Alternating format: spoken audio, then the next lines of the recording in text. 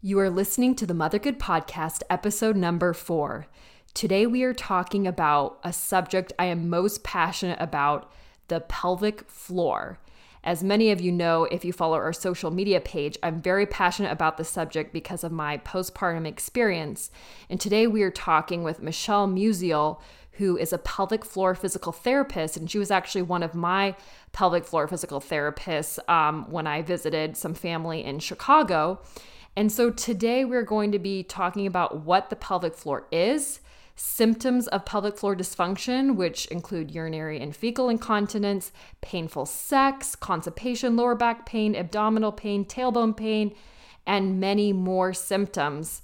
And I know this isn't a really sexy subject, even though it includes some sexy parts of our body, but it's so important to take care of our health. You know, it's so important that in France, they actually have it as a standard of care that all women go see a pelvic floor physical therapist after having children, regardless if they even have any issues that they know of. Because chances are, if you're a woman, even if you've never had any children, but especially if you've had children, you need to see a pelvic floor physical therapist. Now, a lot of people say, well, what did women do for thousands of years? Well, they just lived with it. You know, their quality of life wasn't as high, obviously, and it was just something that women were supposed to deal with. But now that we have these tools available and this form of therapy that can actually help women, we need to start taking care of our bodies, and you owe it to yourself, your children, and your spouse to take care of yourself and fix issues that you have, because the way you treat and respect your body is the way that your children will learn to respect and treat their body as well. And as Michelle says in this episode, which I really love, so I'm going to borrow it, she said that, you know, when our children get an owie, we tell them that we're going to help them make it feel all better. You know, we want to fix it for them. And that's what we teach them. We teach them that you need to fix your body. And in the same way, if you are suffering from any of the symptoms that we talk about in this episode, you owe it to your spouse, your children, and yourself to make it better and fix the issue. So I'm going to get off of my soapbox now because it's something that I'm really passionate about. And without further ado, here is our amazing episode with Michelle.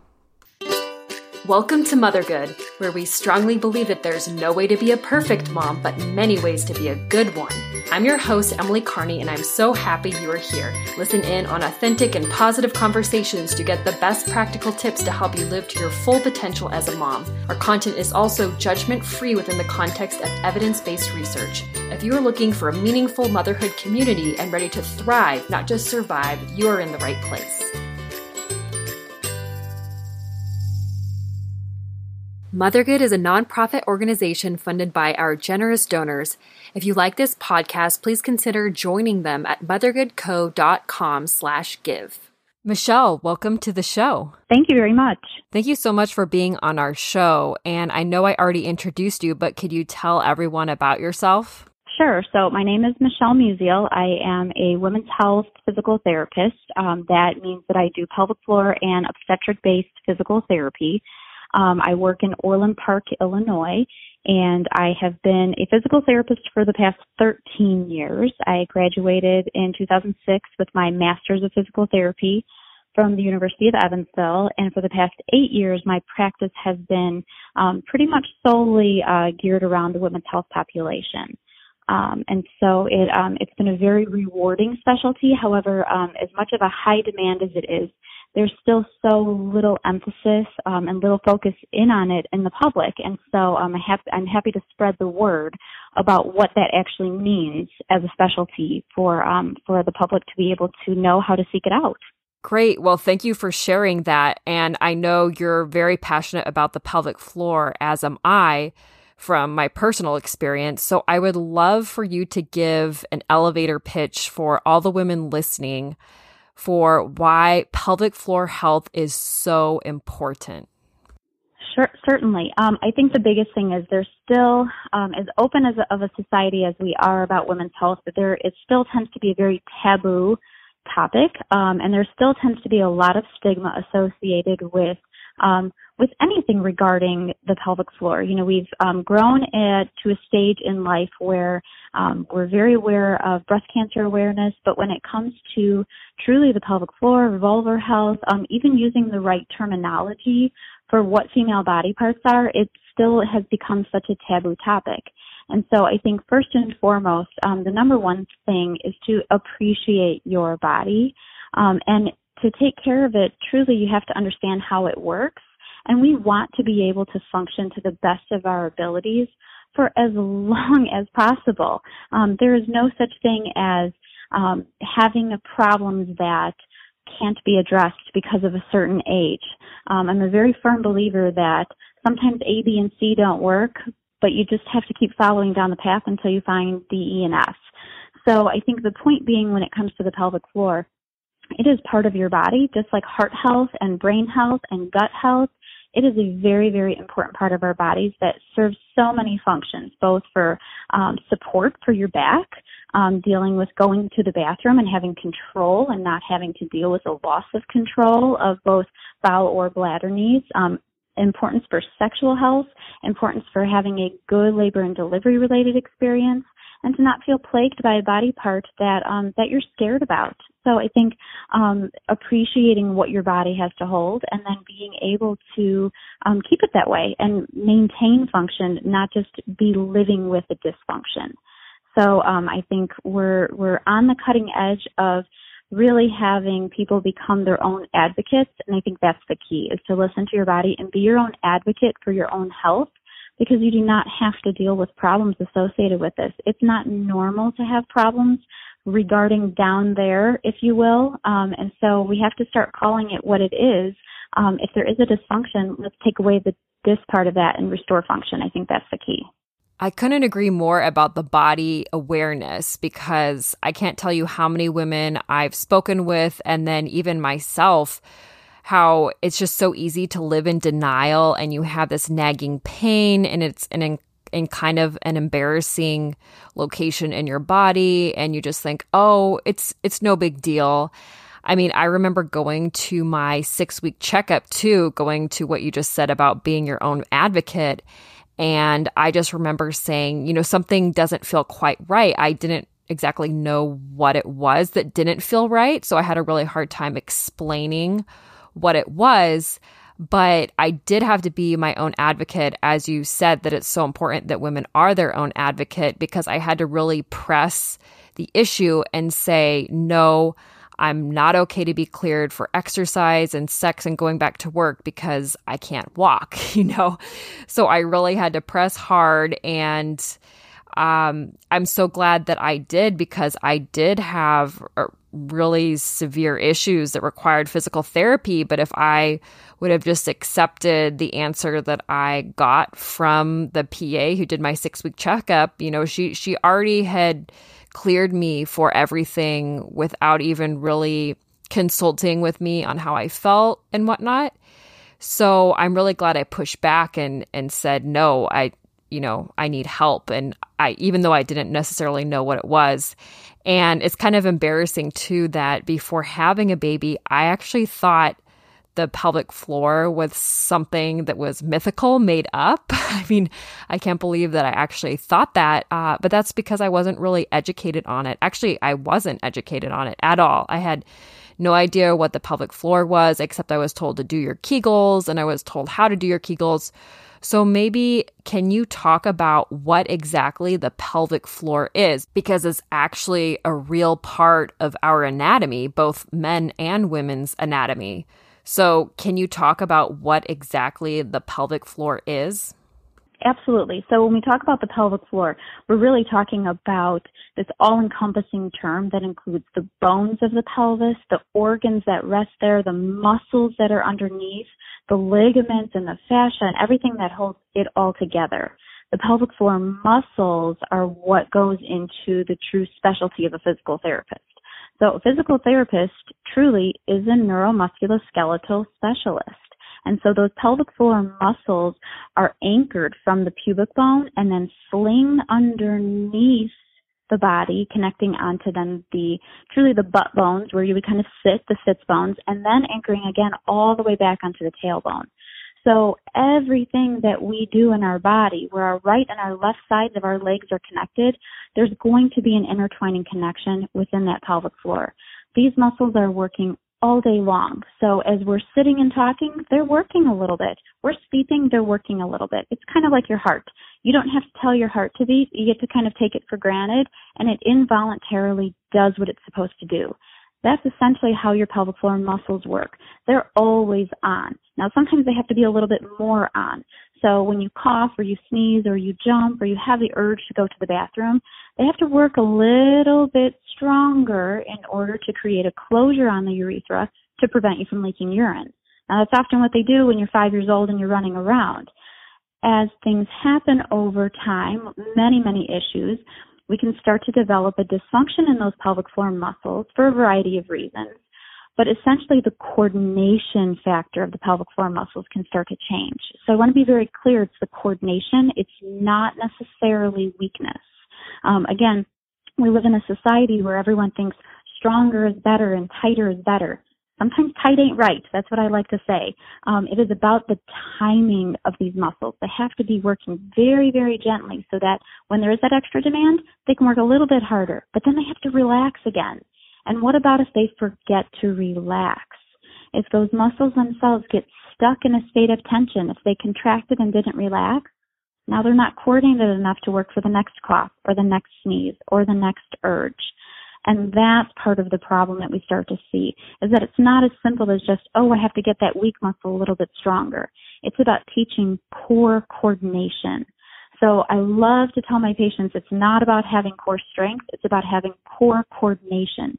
Those pelvic floor muscles indeed intertwine with your abdominal muscles, with those back muscles, and they listen to what your diaphragm tells them to do. So when we breathe in and out, our diaphragm goes up and down. Your pelvic floor works with that. There's this beautiful pistoning movement that happens within your abdomen. And when you are not breathing the right way, when we've had trauma to the belly, trauma to the back, or trauma to the pelvic floor, now the coordination factor of all of those muscles working together becomes disrupted. And so the key being to reset, to retrain that synergistic pattern of everything working at just the right timing is how we restore function. And so part of it is a lot of people do not have a good appreciation for how these muscles work. And that's step one, is actually understanding the where are they, and then the how can we get them to work. And working them does not necessarily equate to doing Kegels, if you will. Gosh, I really love that saying that you just said, that sometimes tight ain't right. I really wish that someone would have told that to me when I was pregnant and postpartum, because all I heard was, do your Kegels, do your Kegels. You know, the pregnancy apps I had said, do your Kegels. The doctors, when I went to my checkup, said, do your Kegels. And I read so many articles that just said, do your Kegels, do your Kegels. And then here I was shocked when I found myself in physical therapy and asked, you, since you were one of my therapists, what did I do wrong? And I was told I shouldn't have even been doing any Kegels, because some women are just so tight that they shouldn't do Kegels. And that's actually a big portion of the population, especially if you're stressed or you exercise or whatnot. And I know you can get into this some more since you're the expert, but I'm so shocked that there's so many women out there that should not be doing Kegels. It's an overprescribed exercise, and it's just not appropriate for everyone. Just like it wouldn't be appropriate for someone who's had a shoulder injury to carry around a 10-pound weight all day. Well, they would say, that's going to hurt my arm. That's the same concept with the pelvic floor. Our bodies are all a little bit different. And so it's not that Kegels aren't for anyone, but they're certainly not for everyone. And in my experience, because I am very known in my area for treating patients with pelvic pain, pain with intercourse, urinary incontinence, I'm known for being the person to help bring those muscles back down to a calmer state. And truly, it really is resetting them to stop kind of Kegeling on their own, because that's what those muscles tend to do. They picked up that habit, and then they ran with it instead of bringing it back down to neutral. So how does a woman know whether or not she should be doing Kegels? Let's say she's thinking about getting pregnant, or she currently is pregnant, or maybe she's even done having kids. How does she know if she falls into that category of women who should be doing Kegels, or if she's in that category of women like myself who shouldn't be doing Kegels? So here's kind of the basic rules, if you will, that I try to kind of give as a basic background. Number one, it's not that it's inappropriate to do, but the question becomes, if you are someone who has pain with intercourse, pain with a gynecologic exam, then you should not be doing Kegels. You should not be doing pelvic floor contractions, because ultimately, if your muscles indeed are experiencing a degree of tension, irritation, tightening them is only going to fuel that fire and exacerbate the problem. So that's number one. So if there's any pain essentially within the pelvic region, it's probably not an appropriate exercise for you. We probably need to get those muscles to start calming down before you just automatically start engaging them. That kind of tends to be my number one go-to. If you're someone who has pain, probably not appropriate for you. If you have no pain and you have no problem, great. Then it might be a nice idea for you to develop an awareness. Here's the rule though. No trying to stop your urine flow. So that used to be the old-fashioned way of saying, oh, find those muscles and try to see when you go to the bathroom if you can stop your urine flow, and that's the pelvic floor. Yes, that's true. However, when you pull in those muscles, actually truly stopping your urine flow while you are on the toilet, you then can be feeding into an inappropriate coordination of the muscles, because when you are going to the bathroom, that is the time your muscles are supposed to relax. They are supposed to relax and let everything out. So when you start tightening the muscles when you are having a urine stream, you're telling your bladder not to empty, and you're telling your muscle to tighten when it was supposed to relax. So next kind of step with that is, if we're looking to start trying to identify these muscles, please don't do it while you're going to the bathroom. That's the wrong time for it. Those would be the location of the muscles, but it is inappropriate to try to stop your urine flow while you're actively going. Essentially, if we're looking to try to do a pelvic floor contraction, it is something that has to be done very gently. These are very small muscles. We should not be maximally contracting them. I like to tell people that truly we want it to be about a 25% intensity. So if you're someone who has no pain, but maybe you're questioning, boy, where are those muscles? It should be timed that you would do this little contraction while you exhale, and it would be a very light pulling up, as if you were thinking, where are those muscles that help me go to the bathroom? But again, not doing this while you go to the bathroom. So essentially, the key is to be focusing on blowing out while you would lightly pull up those pelvic floor muscles, drawing that pubic bone and tailbone together, and then letting them go back down. The key is the relaxation. We want to have that ability to pull in and go back down. And again, they're tiny muscles, so we don't need to be doing hundreds of these things. That's, if anything, the most common mistake I see when people are trying to do them. They're just trying to do way too many, way too aggressive. And I've never, ever had a single patient in my entire career that has ever needed to do 100, ever. Wow. I haven't even had anyone need to do half that amount. So again, these muscles are working all day long. So we don't want to overwork them, because then when you need them to work, they're too tired. And if they're too tired to work, then we start having problems. And then unfortunately, a lot of people are told, well, just do more. And the problem is that then when you do more, you're again feeding into the dysfunction. So it's a little bit of a tough love way of saying it, but how I'll usually word it is that if someone says, well, I've been doing my Kegels, and yet I'm still having this problem, and I say, well, maybe you should stop doing them. And they say, I don't know about that. And I say, well, how's it working out for you so far? And they say, oh, not so good. Well, then maybe they're not for you. So I truly, if it's an appropriate exercise, you really should learn to do it with a pelvic floor therapist teaching you how, because they will be able to teach you, first of all, if it's appropriate for you. But if I were to tell you just over the phone, or even if you were reading in a magazine, to go ahead and do a gastric soleus contraction right now, you would have no idea what I'm talking about. That's essentially what happens when people try to do a pelvic floor contraction all by themselves. They're kind of guessing. You really need someone to kind of coach you through and teach you through the right way of doing it, so that essentially you don't cause harm. That's kind of the number one thing with it. So do you recommend that women go see a pelvic floor physical therapist as a preventative measure? Maybe they could just go in and say, hey, am I doing a Kegel right? Or should I be doing a Kegel? Oh, I would love that. But don't you know, in our society, we really don't have healthcare that is very supportive of preventative care. So essentially, that would be lovely. That would be perfect. If you happen to be in a state where there's direct access and there is coverage for prevention and well-being, oh, that would be lovely. Kind of a general screening idea of, hey, is this appropriate for me? Can I get going with some exercises that are indeed what I need for my body? I think that would be lovely.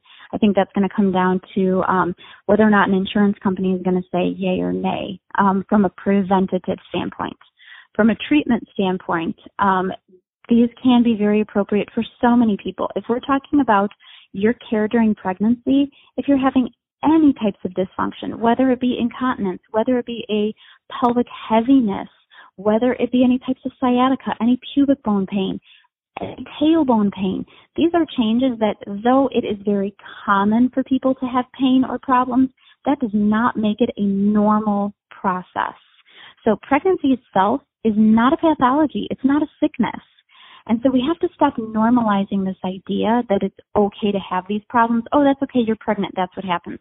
No, that's not what needs to happen. So I think, again, the key is to be your own advocate. If something isn't working correctly on you, if you know you are having pain, you're having any issues with how you're going to the bathroom, sensations of incomplete emptying, maybe you're not losing control, but you don't feel it all come out all the way. Those are things that women's health therapists can indeed help with. And so the key is, again, to indeed be your own advocate, to see whether or not which types of exercises or behavioral and voiding strategy modifications are appropriate for you.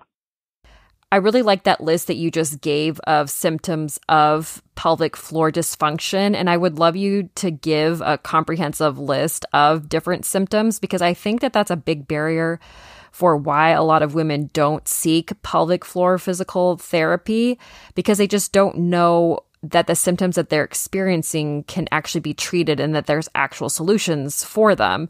For example, I just recently had a friend confide in me that she can't hold in going to the bathroom anymore, and she doesn't even have any children yet. And she said every time she had to go pee, she had to rush to the bathroom because she couldn't hold it in anymore. And when I mentioned pelvic floor physical therapy, she was shocked and she said, "Oh, I didn't even know that the issue that I had could be treated and that pelvic floor physical therapy could even do anything for that." And I can't tell you also how many women have confided in me that they have painful sex. You know, they kind of say under their breath, they say, "Oh yeah, I don't really like having sex because it's too painful." And then I also bring up pelvic floor physical therapy, that it can even help alleviate that. And they're just shocked to discover that.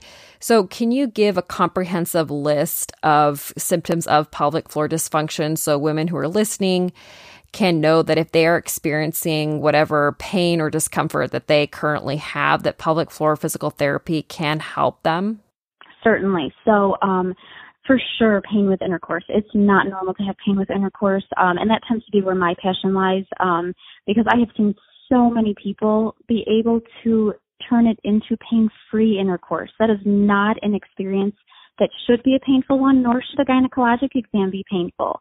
I don't think anyone is excited about the idea for going for a gynae exam, but it still shouldn't be a painful experience. So painful limitation with the inability to use tampons or a menstrual cup if so desired. Things like that. There should not be pain with any type of penetration. That's for sure number one.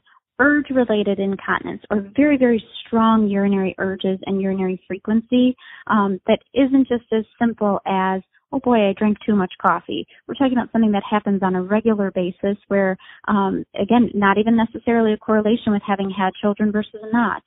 Those can be signs of actually pelvic floor tension, not weakness. Because again, it's a discoordination between how those muscles and the bladder are communicating with one another. So urge incontinence or urinary urgency and frequency. Stress urinary incontinence. Now that implies loss of urine control with coughing or sneezing or running or jumping or laughing. Truly, with any demand on the body, we should be able to have control. We should be able to have continence. So any degrees of incontinence at any age, that's not normal. There may be an entire aisle in the grocery store that's devoted to making you think that that's normal. It is not a normal process of aging to then say, oh, I'm this age and therefore I should start having to buy these products to deal with my incontinence. No, you should be able to have a much easier answer to that and solve the problem, and truly to prevent the problem in the first place. So any degrees of leakage.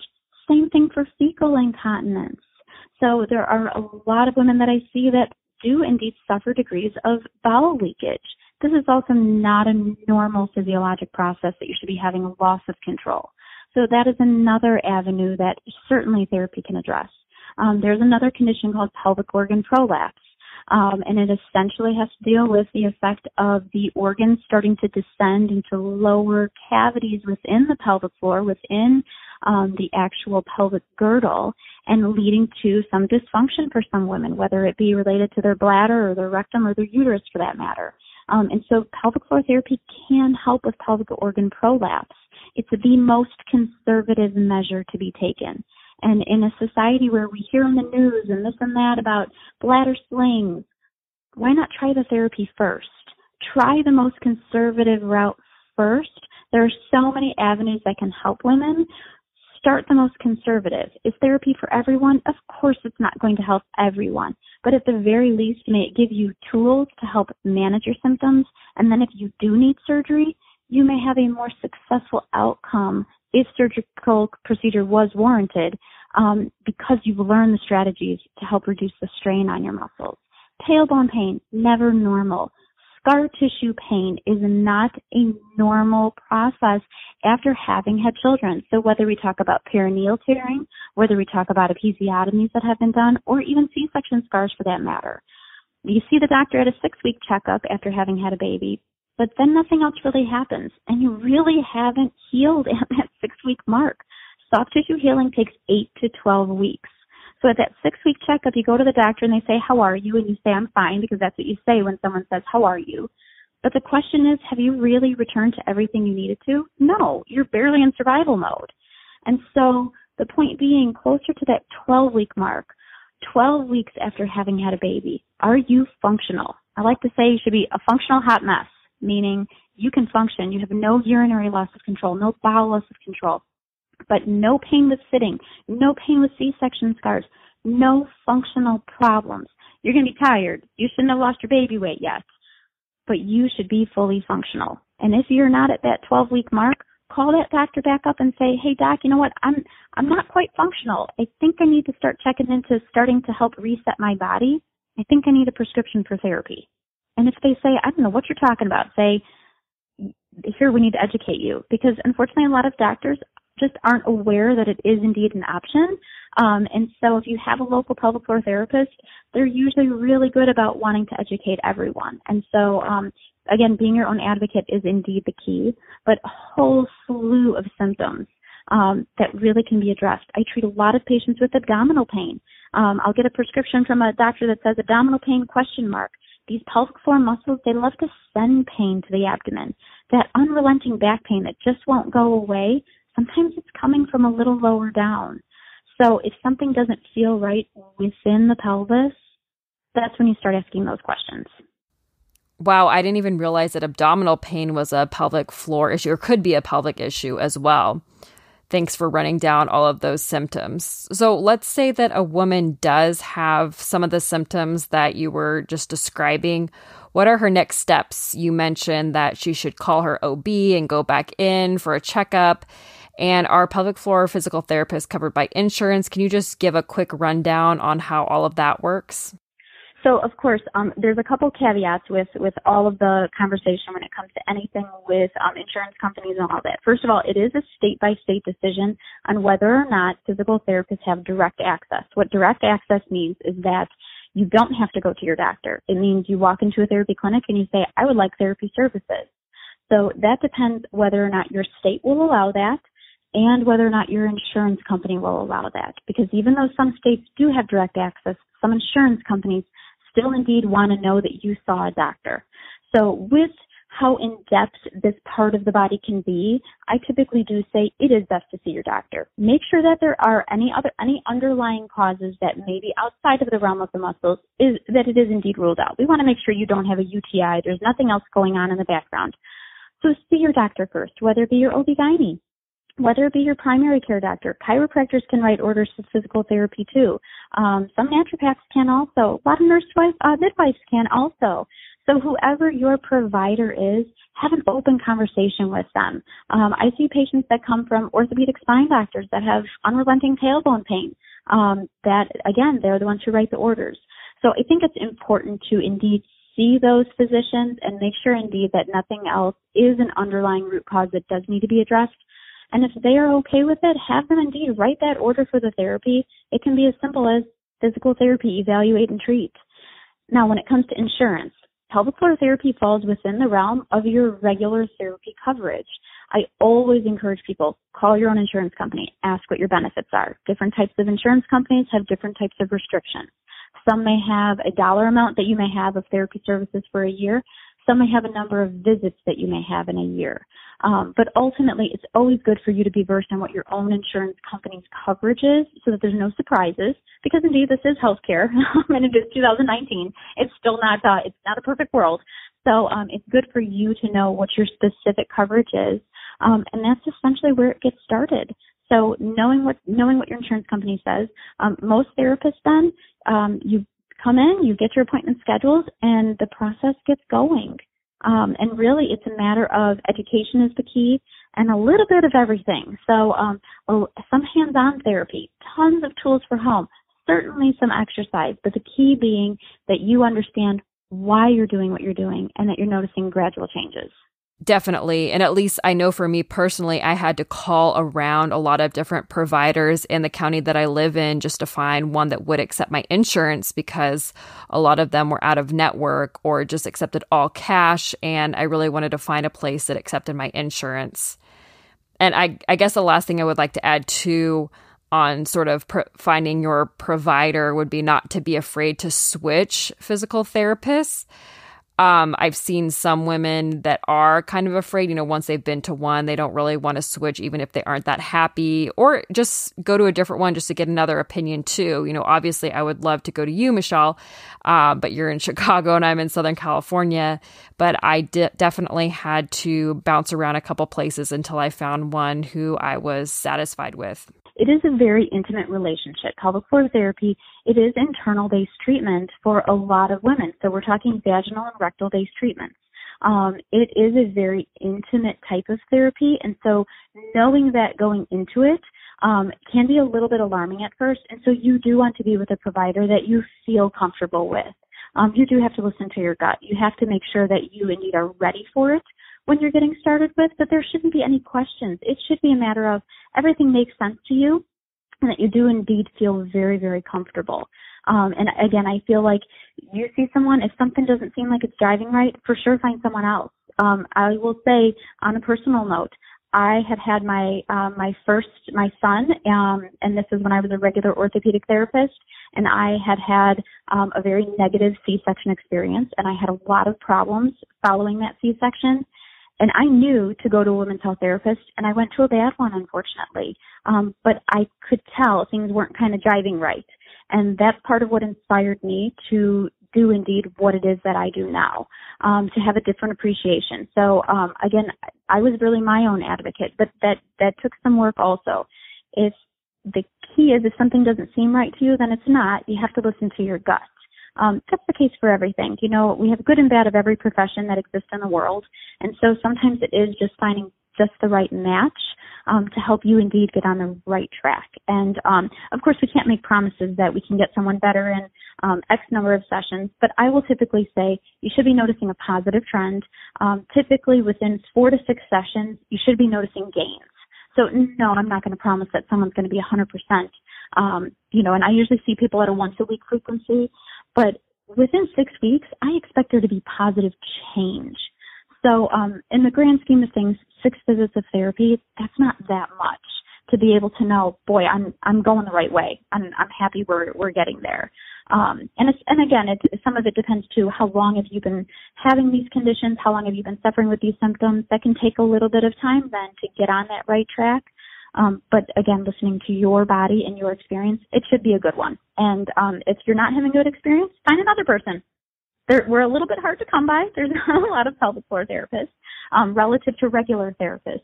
but it can be worth the wait and worth the drive to find the right one for you. That's so true. I want to switch gears a little bit and talk about symphysis pubis dysfunction, SPD.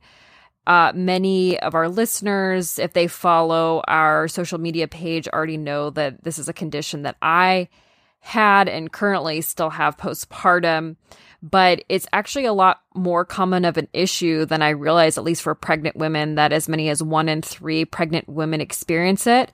And recently I've connected with some local women who have had SPD. And what I think is interesting is that they didn't even realize that they had SPD until subsequent pregnancies. You know, when we were talking about body awareness earlier, it's just something that sort of creeps up on you and you don't really realize that you have it until you're kind of forced to face whatever it is you're having, because it just escalates and becomes more and more severe. So can you talk about what exactly is SPD, just briefly, because I know that we're running out of time, but I want to talk about what exactly SPD is. Certainly. So essentially the pubic symphysis is where the right and left sides of the pubic bones come together, and there's a little cartilaginous disc that sits kind of right between there.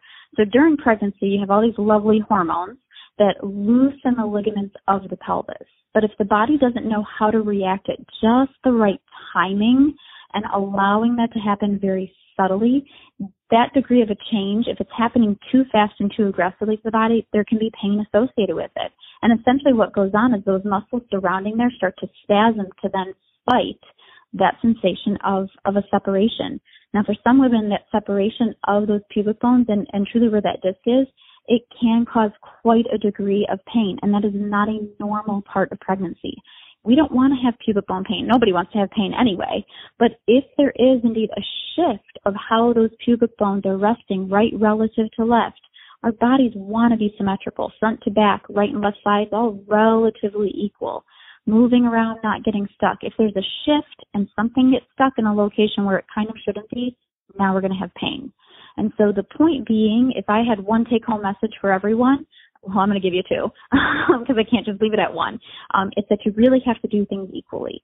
Subtle things like sleeping with the pillows between your knees, pillows between your ankles. We want right and left sides to be nice and equal. When you're standing, not cocking one hip over to the side, really keeping your weight nice and equal on both sides so that you are indeed helping balance out those bones throughout your entire lower body. Watching indeed when you're sitting, not crossing the legs one leg over the other. We want just a nice neutral base of support. Step number 2, honestly, it comes down to the most basic of the most basic. It's breathing. When you hold your breath when you move, it creates a bearing down effect. It increases your intra-abdominal pressure. Now, when we already have a growing uterus and you're holding your breath when you're moving, that is a lot of strain you're asking both your pelvic floor and your pubic bone to take on. And so the step to essentially help reduce that is to blow out when you move. When you exert yourself, you should be exhaling. So even for subtle things like rolling over in bed, don't clamp that pillow between the knees. Move your legs parallel without squeezing those inner thighs. Getting up from bed, blowing out as you get up, blowing out as you bend down, all the subtle things that you're making sure you're not holding your breath and limiting how wide the movements are with your legs. Getting in and out of the car can be a real challenge. Make them be little mini steps so you're not spreading your legs too wide that then is going to cause a shearing effect on that pubic bone.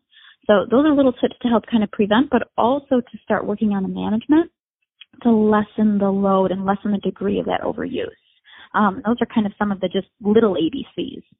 Now, is SPD commonly misdiagnosed as round ligament pain? I'm just wondering because I've actually had a few friends who ended up later being diagnosed with SPD, but initially when they were complaining of pain to their doctors, they were told that it was round ligament pain. So can you kind of break down the symptoms of round ligament pain versus SPD so women listening can kind of get a better idea if what they're experiencing is SPD or round ligament pain? So I think round ligament can be something that is definitely present for women, but it is a very, very different diagnosis than truly SPD. And so the key being, even with round ligament pain, there are strategies that can be applied with therapy to help calm that down. that one tends to be something that does work its way into a calmer pattern throughout pregnancy anyway. Where SPD is unaddressed, it tends to be kind of plaguing, and it doesn't go away postpartum if you're not addressing part of the root causes. So the key being, a lot of people say, oh, well, I can't wait to have this baby so I won't have this pain anymore. But that doesn't mean just because you have the baby, the pain's going to go away. The key is address it as early as possible so that then it can go away and you're not suffering during pregnancy and you're not suffering postpartum either. Definitely. Now, I think you already mentioned this earlier, but I just want to clarify, is pelvic floor physical therapy something that even pregnant women can and should do? Absolutely, absolutely. At any stage. From a postpartum standpoint, again, we want to have medical clearance to make sure that indeed you're feeling the right way, that there's no other underlying problems. So for sure, that's the time frame where you'd want to have medical clearance and have that prescription. But absolutely during pregnancy, there's no reason to be feeling pain during pregnancy or dysfunction. It can be addressed at any stage. That's so good to know. Now, I want to switch gears now to our final question that we ask all moms. It's a little bit more of a personal question, but it's in line with our motto that there's no way to be a perfect mom, but many ways to be a good one. So I would love to hear of a time when you realized that you didn't have to be a perfect mom and it was completely okay and actually even better to be a good mom instead. Sure. So I actually remember one of the early on moments with my first, where having a day where I was down, and I just felt like I'm not doing this well. And my son and I were sitting down, and I think we were having lunch, and we're a Catholic family, and so we tend to say some prayers before lunch, and even if it's just a very simple thank you. And I looked at my son and I said, how are you doing today? And he said, good. And I said, why do you think we pray? And he said, to be thankful. And I said, that's a good one. I said, where do you think God is? And he pointed to the ground, which was a little alarming at first. And I said, why are you pointing down? And he said, he's with us every step we take. And that's never something I'd ever said to him, nor was it something anyone else had ever said. And so at that moment, after, those moments of sometimes the yelling, sometimes the hard days at work, sometimes not having the balance, I looked at him and I realized, you know what? We're doing this the right way. We're doing this. We've got this. We're here for each other. We're all going to have our ups and downs, but ultimately we have a lot to learn from our children. Our children indeed sometimes can be the best teachers to us. And sometimes we're really, really hard on ourselves, and you need to take the step back sometimes and see things through the eyes of a child. And that's when you know you're doing good. So for sure, not perfect. None of us are. But if your child had an owie, you tell them, let's do something to make it better. Do that for yourself too. Take care of yourself. Listen to your children, listen to your body, and you'll get there. No one's perfect, but we can be good. Thank you so much again for listening in on another episode of the Mothergood podcast. We hope you really enjoyed today's conversation. And as a reminder, Mothergood is a nonprofit organization funded by our generous donors. So if you would like to support this podcast, please consider joining our donors at mothergoodco.com/give.